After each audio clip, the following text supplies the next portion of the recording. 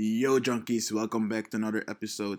Have you ever had trouble with creating your own offer and position your offer in front of the right audience with just right a sales message? Well, I had the chance to interview this amazing legend, and I want to share this insight with you guys. So before we hit that, let's hit that cue and we can dive into the interview right after this. Yo, this is Sales Funnel Junkie Podcast, and I'm your host, Shannon. Have you always been on the edge to start your online business, or are you stuck on scaling to the next level? You're not alone. About a year ago, I quit my 9 to 5 in pursuit to building my $1 million business. The problem was I had zero experience in sales, marketing, or business. So the real question is, how would I build my business from scratch without VC funding or debt? This podcast will give you the answers. Come along my journey as I learn, apply, and share all online marketing secrets to grow my business using today's best sales funnels.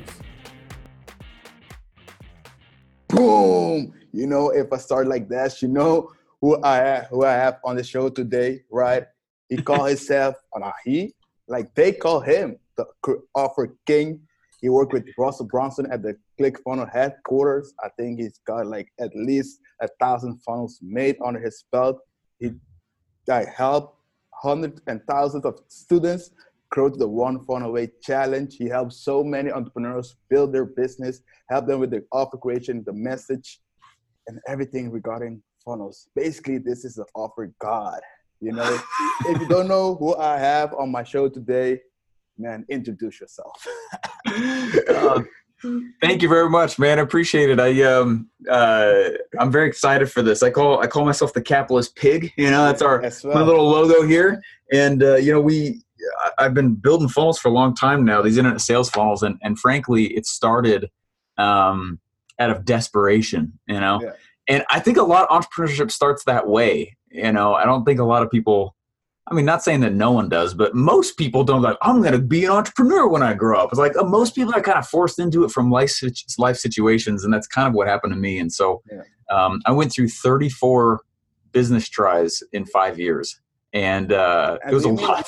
Yeah, before we go into what you are right now, what you've accomplished and how many people you have helped, let's you just told, just going back to the beginning, right? Because I'm in the beginning phase. I'm trying to do juggle all these balls around. And you said you went through 34 opportunities. Are they legit just let's say opportunities, or are they just funnels that you're trying to build out of the thin air?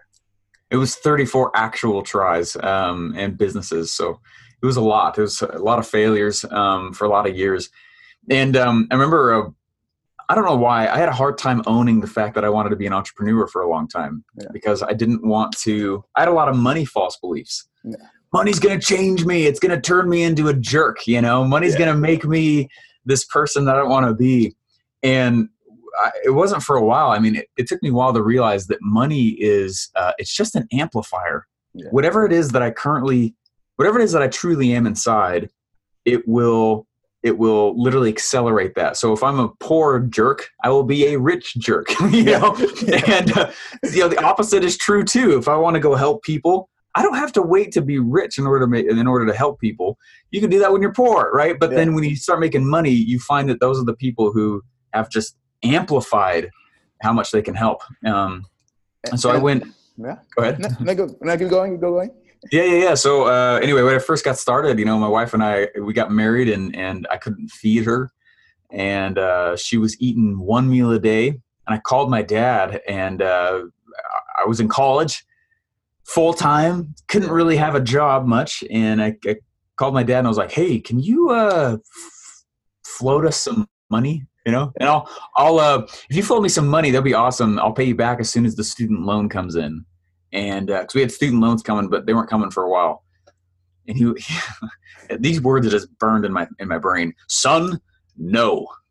He said, if I will give you this money now, you will not exhaust resources you didn't know you had. Yeah. And I was like, oh, that's so cool. It sucked that he was saying that, but I understood what he was doing at the same time. And I was like, that's okay. That's cool. Challenge accepted, right? And then I went and tried a whole bunch of businesses. But did you kind of knew from the start, when he said no, or did after the thought he said no, it's after a while, he's oh, that's why he said no? No, I kind of got it when he was saying it. He always taught me to work. I worked a lot of labor jobs when I was a teenager. He taught me to work hard. So yeah, when he said it, I was like, I get it. I get where you're going. You're telling me to embrace the suck just a little bit and lead into it and feel the heat and go for it. And funny enough, it put me in an environment, put me in a situation where I had to do things I was not naturally comfortable doing. Yeah. And that was the blessing. I was like, what? I didn't know I was capable of getting on the phone and trying to call, close somebody. I didn't know I was capable of. And that's one of the biggest beauties of entrepreneurship is the development you're required to go through in order to play the game. Yeah. And I know that you say on a one funnel away challenge as well that like entrepreneurship is the best self-development course out there. And I've been in this journey in 1 year, and I just look back at it even though I'm not financially where I am, but like the mind shift, like the mindset shift that I had, I was like, no way, So that's amazing. And like you told, like just said, like a lot of money problems, conflicts that you needed to overcome. I know that you had like problems speaking and talking to. You were kind of shy. Really? Very shy. So how did you even overcame that hurdle to, you know what? Let me be this loud. Let me, let me, I do. It's funny because when I was in high school and I was graduating, I barely graduated. I got D's in all English, science, math, foreign language. I mean, I was Mercy graduated. I think they could just tell that I was kind of just, trying to be a good kid. And they're like, oh, he'll figure it out. Just get him out of here. But like, I don't think I really qualified to graduate in some cases. So, so I graduated, and when I was graduating, my final year, this teacher brought me to the side and she goes, Stephen, I'm so excited for you. And I was like, why? She goes, I can hear you. I was like, what? I can hear you. Yeah. What do you mean? She goes, well, when you first showed up, I couldn't hear you. You're so quiet and so shy, and your voice, the way you'd speak would be like in the middle of your throat and you wouldn't open your mouth. No one could hear you. I can hear you. And I wasn't even self-aware of this. And so when she said it, it kind of shook me. And I was like, holy cow. And I became self-aware of the fact that I had a massive inhibitions speaking to especially adults or even peers.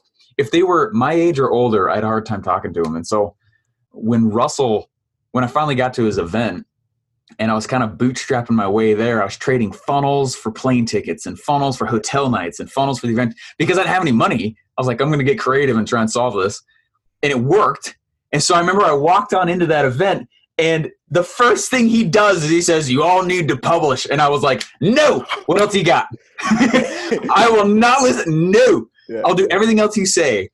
And it's funny now because I have, probably like over 500-600 episodes, and it was the act of publishing that taught me how to speak. It's really interesting. Awesome. And because I'm going to be flat out. I'm very honest with myself and knowing my truths.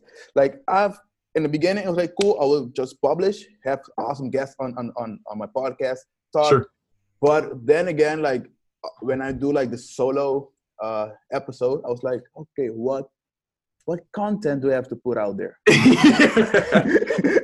So how did you at least, I know that you had a lot of in the beginning, you had guests as well, but how did you, when you don't have guests on your podcast, how did you know what content or at least what to publish, There's several themes that I follow when I'm publishing. And just for everyone who watches or listens to this, the reason I do so much content creation is because all belief is upheld by story, right? It's all held by story.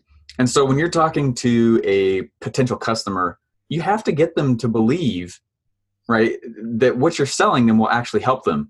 And as long as it does, I'm totally fine with people doing this. And so, have a great solution, have a great product, But then you can go in and start publishing and talking. You think back to World War II times. Yeah. Whole nations were being controlled by the content they consumed. Yeah. And you think about the power of that. And so we do the same thing to markets. That's why I publish so much. I'll create content and I target it at a certain market. So it's not just publishing for publishing's sake anymore. It started that way because I needed it to learn my voice. Yeah. So anyway, so when it comes to content creation, there's several different themes I tend to follow. I'll ask myself like, what am I currently struggling with in my business right now, and how am I going to try to go solve it? Right. And then I'll just tell that episode. Here's what I'm currently going into. Because the thing that people like struggle with content is they're like, I'm not an expert yet. I have nothing to say. Why would they listen to me? Exactly. But honestly, if you wait to be like this rock star, multi-deca millionaire person, and then you start publishing, you're way less believable. Yeah. And so it's actually a gift to start publishing when you're not there yet. Because then you say, follow me on the journey. Yeah. Rather than look how good I am, right? And no one wants to consume that. That's weird anyway. That makes sense. Oh, you just document the journey, and I'm like, what am I struggling with? I'll do like little sideways webinars in episodes. They don't know I'm doing that, but that's what I'm doing. Yeah, that's amazing, man. So let's go more into, because I know that time is from the essence right now. Yeah, So I'm very strategic. I think that's my strong points. So let's dive into more strategic part of offer creations, and then we can, at the end, we can just dig into some tactics that give away to the audience, right? So offer creation. I know you have first, I like the same belief for at least now 11 months that sales funnels is rates like pages after pages, upsell, downsell, cross sells after each other, right?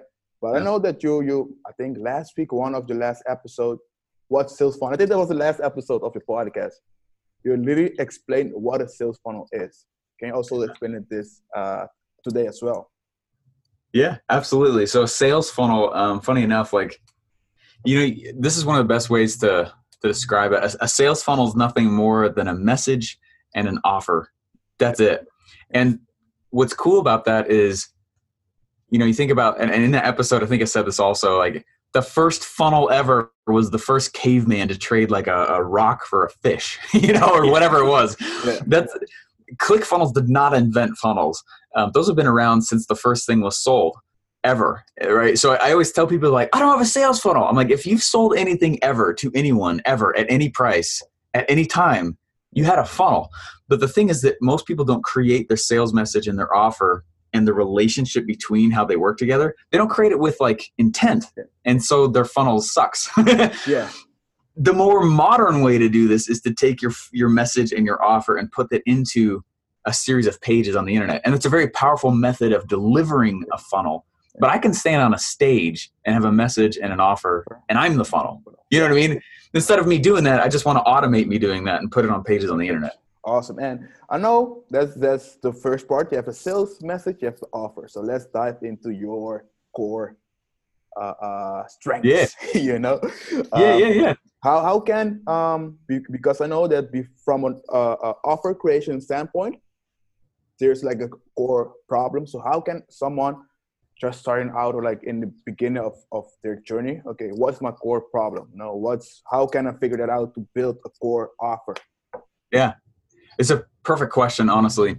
It's interesting that when you think about it, and you're not really taught this in school, but this is the reality. Why do teachers get paid like so little usually? You think about that and you're like, how come a grocery store bagger gets paid so little? Yeah. And you think about this, our wallets, how much money we make has a direct correlation to the types of problems that we solve. Yeah. And so what I do, and right over there, actually, I have I call it my problems whiteboard. We got a bunch of stuff left over from my last event just stacked in the corner of the room. So you can't really see right now, but, so what I do over there, I have something called a problems whiteboard, and on my problems whiteboard, I just list whatever problems are on my mind. And people sometimes have thought that, are you trying to solve all those? That's actually not it. What I do is I'll wake up, and I don't know why, but as soon as I wake up, my head turns on early. And if I start thinking, I will not go back to sleep because I just can't. And so I'll think about different problems, and I'll think about the things that the issues people are dealing with, and I go write it on the problems whiteboard. Yeah. The second step for me to do is to go rank the problem. Not all problems pay you the same, right? Like a person putting the groceries in the bag, they don't get paid that much because that's not a very valuable problem. So what I do is I look through my problems whiteboard and I will think through what the most valuable problems are. Not just for the customer, but for me, right? I want to find a problem where there's this two-way relationship where it's really valuable if I was to solve it for them, but also I could charge a lot for it. Yeah. And this is like a huge deal because a lot of people will look at it just the other way and say, I need to go solve this problem. Yeah. But is it going to pay?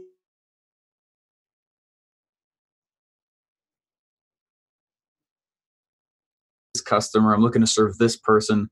Start thinking through the problems they're experiencing while they're, oh man, I know you want to go hit that goal. And as you've been moving, these are the problems you've been hitting. Write those down and then start going through and listing out like, okay, these are the types of things. If I was to solve it, I think it would be this much money or this much money or this much money. The actual offer creation formulas, they're rather extensive. There's a lot of them, but I know. That's the core though of the foundation for all of them. Yeah, awesome. That's a great way to put it. At least at the time that we have for now. I know I need to bring you back on it to finish this, but before we finish things off, we talked about the mindset, like overcoming beliefs. Content is your power. Even to this day, you keep publishing to get either your voice out or at least like people would have get your voice on the internet, get your standpoint. Right. So we went into the offer creation, like a semi-template. So now I want to close this off with how can someone just starting out, not at least making money online, but how can someone just start out and at least make some progress on his journey for 2020? How can someone start out and make some progress quickly? Yeah. I think when somebody learns that, I love the internet, obviously, but it's also a distraction. Yeah. If you think about like back in the day, what did old school dead rich marketers have to go do to sell their products? If you study their lives and what they physically had to go do, like remove the internet, get rid of the internet, watch the campaigns that they were forced to run and write them down. And then when you add the internet, it's very powerful. What's funny today is that people think that marketing is putting a post on Facebook. It's that's not marketing. No. The marketing is the act of changing beliefs with the intent of a sale. But how do you actually go and do that? How do you deliver marketing? And you do that through campaigns. And so I always believe that when somebody has desires to go serve a certain marketplace or whatever, right, just kind of like we walked through before, got to have major clarity on who you serve, the problems that they're experiencing, figure out which one you're going to serve or solve and make an offer out of it. All right.